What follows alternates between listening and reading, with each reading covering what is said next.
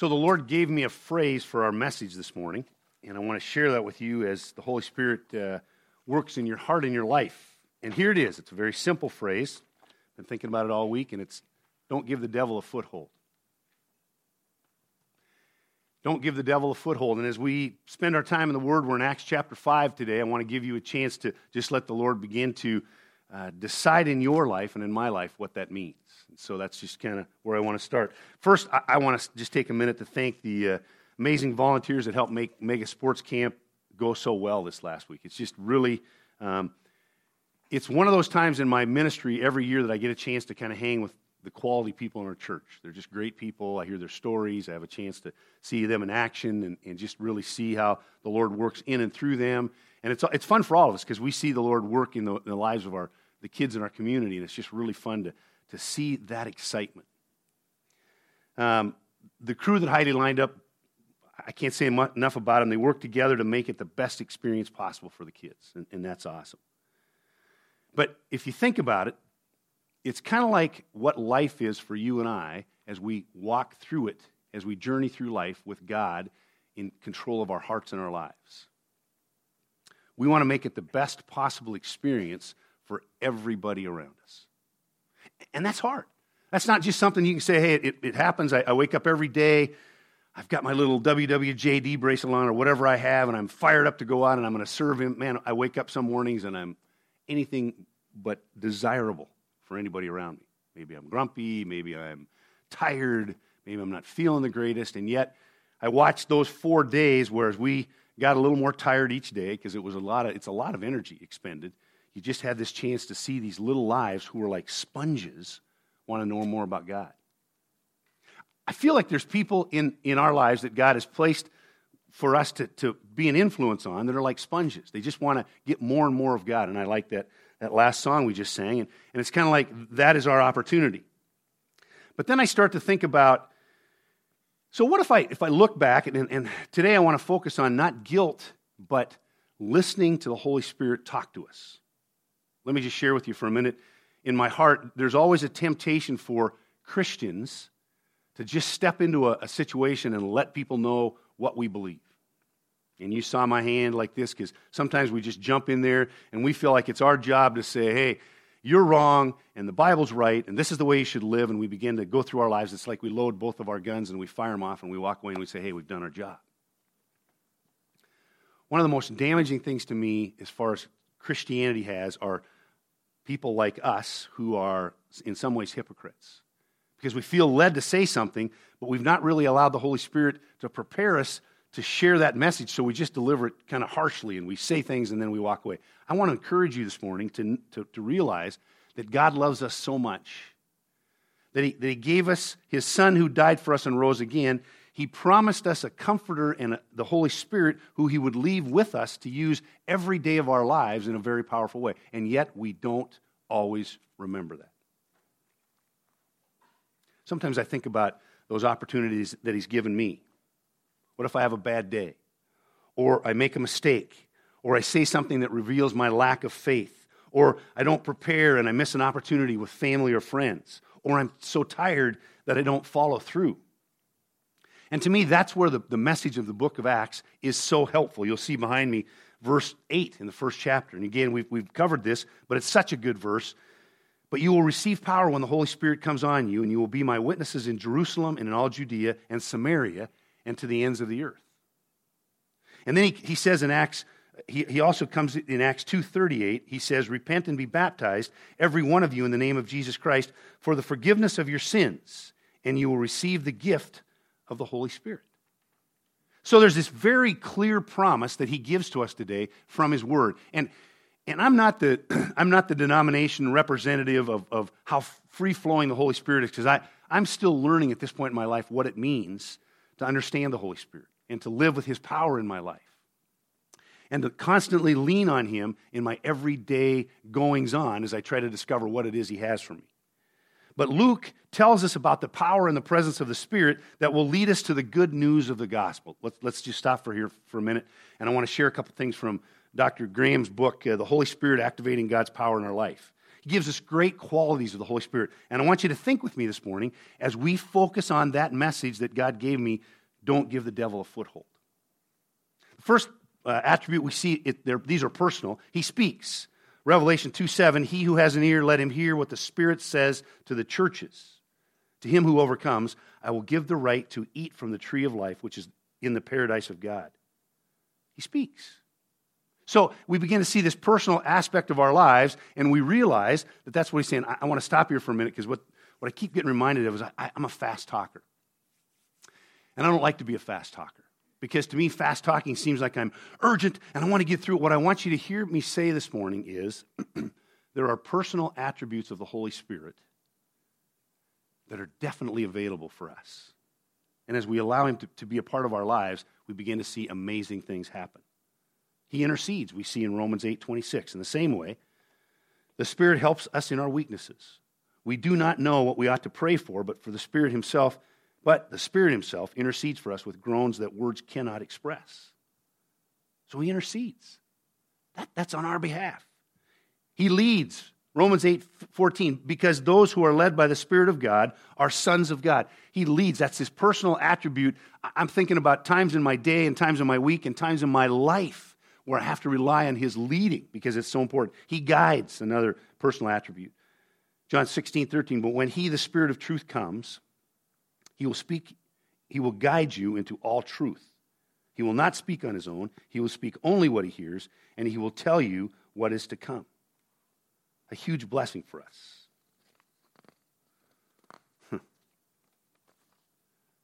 The Holy Spirit has personal blessings or personal attributes that we benefit from. Dr. Graham also reminded us of divine attributes. And again, these are things that you're aware of and that I'm aware of, but I want to use those as a backdrop as we look at Acts 5 today and we study the people of Ananias and Sapphira. He's eternal. Hebrews 9:14, how much more then will the blood of Christ, who through the eternal Spirit offered himself unblemished to God, cleanse our consciences from acts that lead to death so that we may serve the living God. He's eternal. As part of the Trinity, he is eternally with us. He's all-powerful. Luke 1:35, the angel answered, the Holy Spirit will come upon you, and the power of the Most High will overshadow you. So the Holy One to be born will be called the Son of God. He's omnipresent. Where can I go from your Spirit? Where can I flee from your presence? And to me, that's always a reminder that he's with me, and it keeps me in line. He's always with us. He's omniscient. He's all-knowing. But God has revealed it to us by his Spirit. The Spirit searches all things, even the deep things of God. For who among men knows the thoughts of a man except the man's spirit within him? In the same way, no one knows the thoughts of God except the Spirit of God. Now to Acts 5. God was setting the guidelines for us to live after he took Jesus into heaven. Quick review this morning. We're going through Acts. We're understanding the power. We gave you Acts 1:8 to see that the Spirit is with us. Jesus ascends into heaven after he gives the promise of the Holy Spirit, and then he sends the Spirit. Good to know that there's a follow-through. We live in a world where there's lots of promises made, and there's no follow-through. Sometimes parents, we make promises to our children, and we don't follow through on them. God did. He took Jesus up into heaven. Jesus promised the Spirit, and then he sent him. When the Spirit came in power, life-changing events happened. People were like sponges. Here's that comment I made about the mega sports kids, to get as much of God as they could daily. It was like daily they were excited. Things happened. Miracles happened. They gave all their belongings. They got together. They listened to the apostles' teaching. They began to see all these things happening. Do you and I long to know more about the Lord?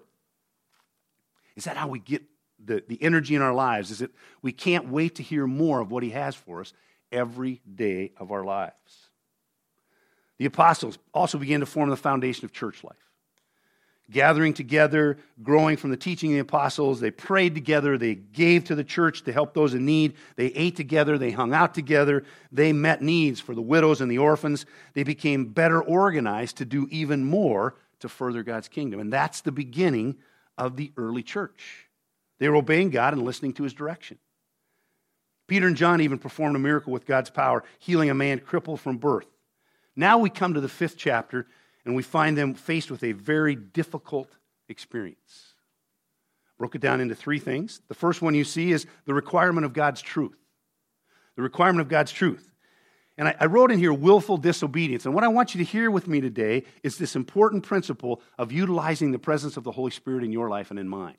Because we're going to face things that we never thought were possible.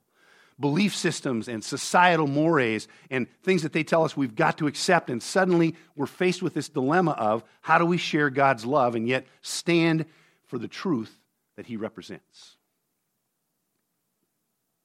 Verses 1-4, now a man named Ananias, together with his wife Sapphira, also sold a piece of property.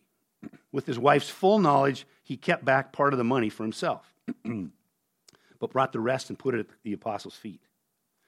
Then Peter said, moving on, Ananias, how is it that Satan has so filled your heart that you have lied to the Holy Spirit and have kept for yourself some of the money you received for the land? Didn't it belong to you before it was sold, and after it was sold, wasn't the money at your disposal? What made you think of doing such a thing? You have not lied to men, but to God. Jumping right away to verse 7, about 3 hours later, his wife came in, not knowing what had happened. Peter asked her, tell me, is this the price you and Ananias got for the land? Yes, she said, this is the price. Peter said to her, how could you agree to test the Spirit of the Lord? Look, the feet of the men who buried your husband are at the door, and they will carry you out also. Imagine the early church. Imagine the power that they saw. Imagine the fear that filled them, and you're going to see it in just a minute. But they saw firsthand the importance of obeying God. They were confronted with right and wrong. Confrontation and sin and seeing the power. Those are kind of some things that I see out of this first part of Acts 5. Well, here's the interesting thing. When God tells you and I, through his Holy Spirit, that this is the truth we're to live by, then we have an opportunity. My last point of application this morning is we're to represent. And we'll get there in a minute, but I want to jump ahead just for a minute to help you and I realize the importance of living according to his truth. And I'm not saying this lightly, because we come face to face with people that challenge our belief systems and say, this is what I believe, and how dare you tell me I have to believe anything different. And yet he tells us that when we disobey, this willful disobedience will have some amazing consequences. My dad was a minister for a long time. When we lived in Glasgow, Montana, we did this little radio program. He did a little broadcast every Saturday night called The Shepherd's Hour. And it was great, because we as little kids got to go in and now imagine with me, this is in the 60s. Some of you don't even know what the 60s looked like. Let me tell you a little bit about them. Lots of black and white. We wore white shirts and black pants, and it was kind of cool. So anyway, we're on the radio, and we got to take these little xylophone bells, and at the beginning of the show, at the beginning of his little broadcast, we'd hit one and it'd go ding, ding, and that was the start of the broadcast. And what I liked about it was my dad was so, and I would say, Dad, do you think anybody's listening? I mean, I was in grade school. I go, do you think anybody's listening? He goes, John, the most important thing we can do today is to let people know that Jesus loves them. Doesn't matter if one person listens or 200. Our goal is to share the love of Jesus so they can come to know him. And every week we would faithfully, and we'd fight, my brother and I'd fight to who got to ring the bell at the right time, and Dad would do this he'd point with a little stick, and we'd go bing, and that was the end of the program. And every week I would say the same thing. Finally, my dad said, John, quit asking me that question. I don't know if anybody's listening. But the important thing was to take this message to a world that needs to see his love. And I say that this morning because as we look at Acts 5, here's Ananias and Sapphira who lied and disobeyed and kept things back, and the immediate result was they died. And you and I have the ability to put things aside because we don't see in our minds, we don't allow the power of the Holy Spirit to be so present that when we do something wrong, it just kind of adds up. It just kind of builds in our lives. And again, I'm the last guy that wants to stand in front of you today and say, turn or burn, try or fry, shake or bake, because that's what the world thinks we do as Christians. But what we need to realize is we've got a tremendous privilege to understand God's truth and to live according to it. We see the sudden death. Verses 5 and 6, when Ananias heard this, he fell down and died, and great fear seized all who heard what had happened. Then the young man came forward, wrapped up his body, and carried him out and buried him. Verse 10, at that moment, he's going on right on to Sapphira, she fell down at his feet and died. Then the young men came in and, finding her dead, carried her out and buried her beside her husband. It was instantaneous. Here was the rapid development. You see right away in the outline. Great fear, verse 11, seized the whole church and all who heard about these events. What's your image of God this morning? What's your image of God? Because I want you to know that how you and I view God is how we're going to live our lives. Do we see him as a person that's got a gavel, and every time we step out of line, he's going to drill us? And so we live a life of guilt.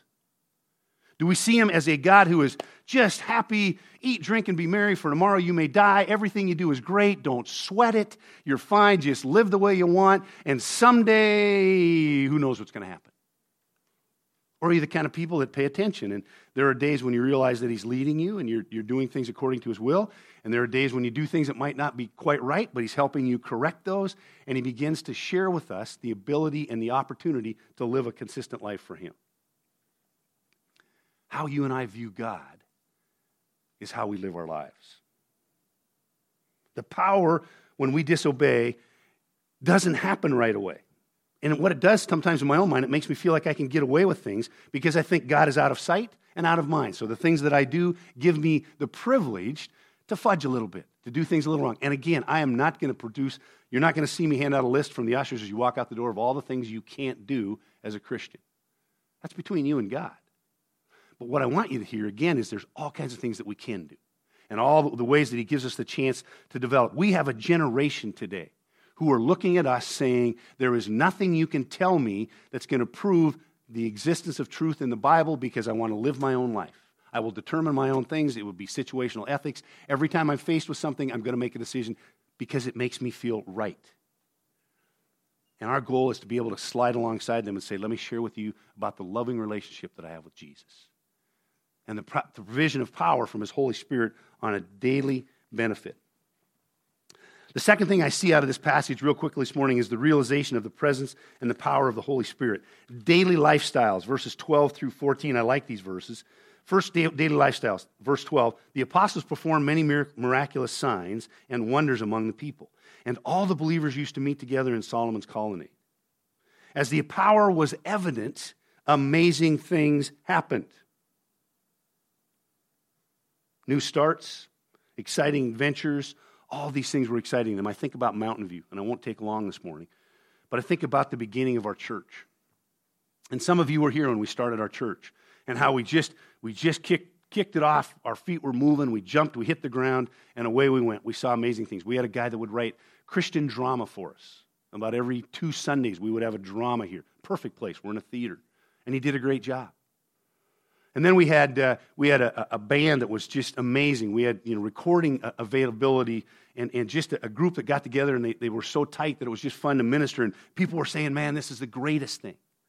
We saw people come to know Jesus. We've seen probably over 1,300 people come to know Jesus since we started our church. And those are things that excite us. We just heard from Heidi, some more decisions were made this week.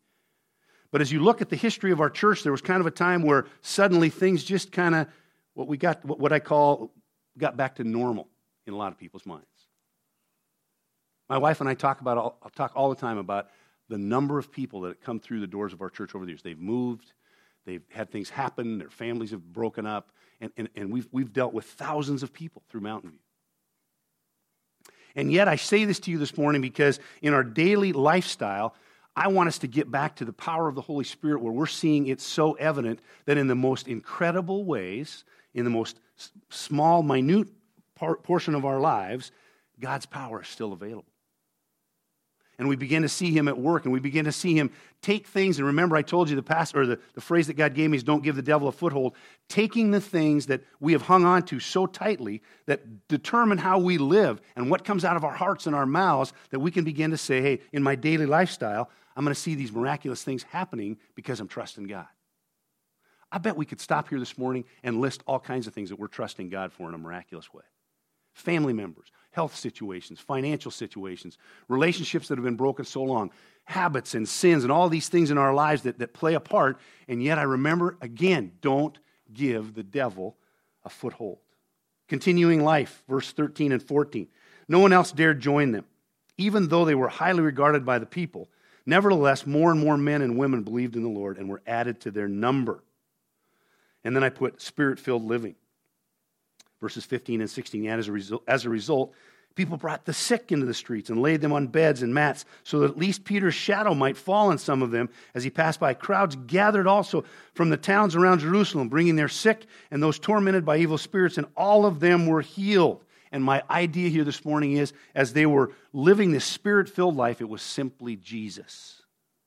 the power of the Spirit, and seeing others come to know Christ. The third thing this morning is the responsibility of following Jesus. Not going to read the rest of the passage. I'm just going to highlight a few things. But the first thing we see that happens is when God starts to move, the power of the Holy Spirit is present. There's a target on the back of the apostles. And suddenly they face persecution like they've never faced before. And all kinds of things were happening. The opposition rose to squash the good news that was taking place. People stood up and demanded that they couldn't say things. They stood up. They took them to jail. They put them in prison. They did all the things saying that what you're proclaiming is wrong. And there's two ways to respond to that today. You and I are persecuted for what we believe in different ways. We're not thrown in jail. But we are ridiculed. We are challenged. We are in debates with people. And when they say these things, we have a choice. We can either go, hey, let me just share with you about the love of God and what he means to me. Or we can go, you're right, I'm not going to say a word, I'm sorry. And we back off. A powerful perspective. Here's what Peter said. He said, we obey God, not man. Imagine how tough that stance was. And how about today? We obey God rather than man. And then the powerful claiming, and I want to finish with this so I can get to our application. Verses 40 to 42. His speech persuaded them. They called the apostles in and had them flogged. Then they ordered them not to speak in the name of Jesus and let them go. The apostles left the Sanhedrin rejoicing because they had never been counted worthy of suffering disgrace for the name. Day after day, in the temple courts and from house to house, they never stopped teaching and proclaiming the good news that Jesus is the Christ. I watched a movie this week that I haven't seen for a while. It's one of my favorites. It's a classic Christian movie. It's called Facing Your Giants. And as you face those giants, as I was reminded, I watched a really cool segment of that movie. And if you have it, watch it again because it's fun. This was on TBN. I managed to see it, recorded it, and watched it again.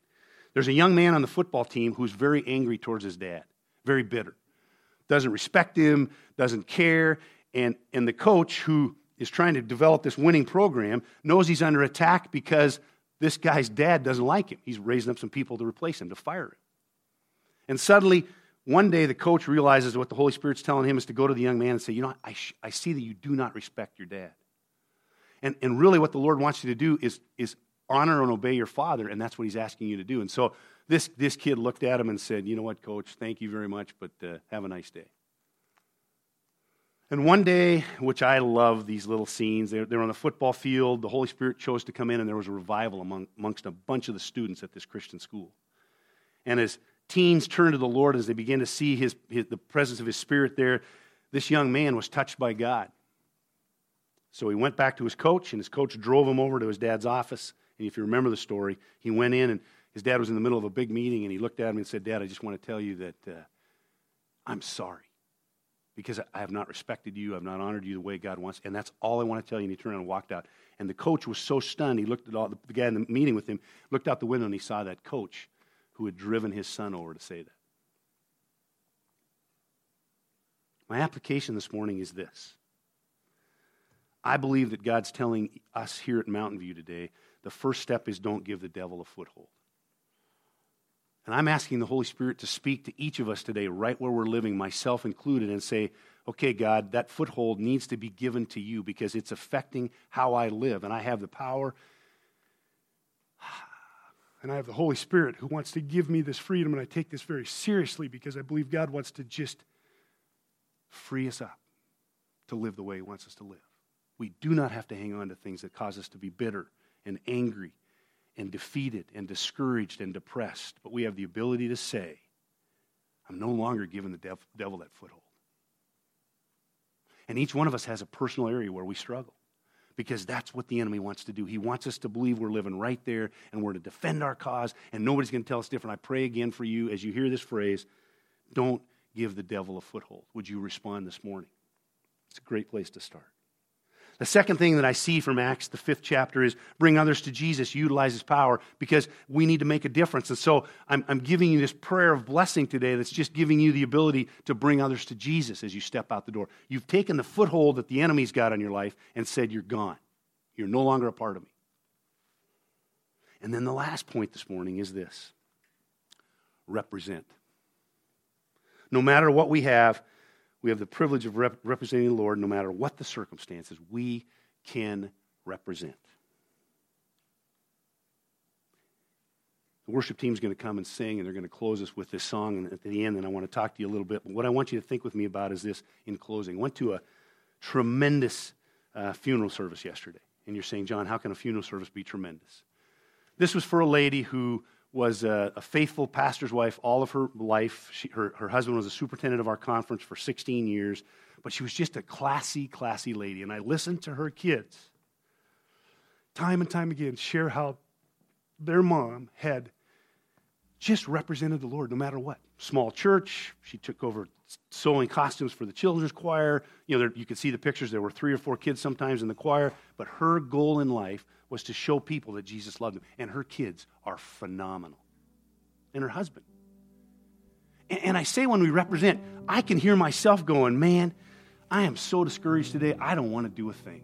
I'm tired. People are mad at me. I've done wrong things. What's going on? I'm done. And I look at Peter and John and they go, it doesn't matter. And the reason I'm emotional this morning is because I see so many people in our city and in our community and in our world that don't know Jesus. And there's a lot of times I don't even care. And I want you to care. Worship team's going to lead us, and then I'm going to pray, and I'm going to ask you for a decision today because I feel like God's telling us, don't give the devil a foothold. So kind of where I'm battling this morning is I want to give you a chance. I really believe that God wants you to just share with him today, hey, I need you to fill my life and take this foothold that the devil has in my life out of my life, wherever that's at, wherever you're living. So I'm sitting here thinking, okay, John, just have people share what God laid on your heart this morning. But here's what I think I'm going to do. I'm going to tell you what foothold the devil has in my life.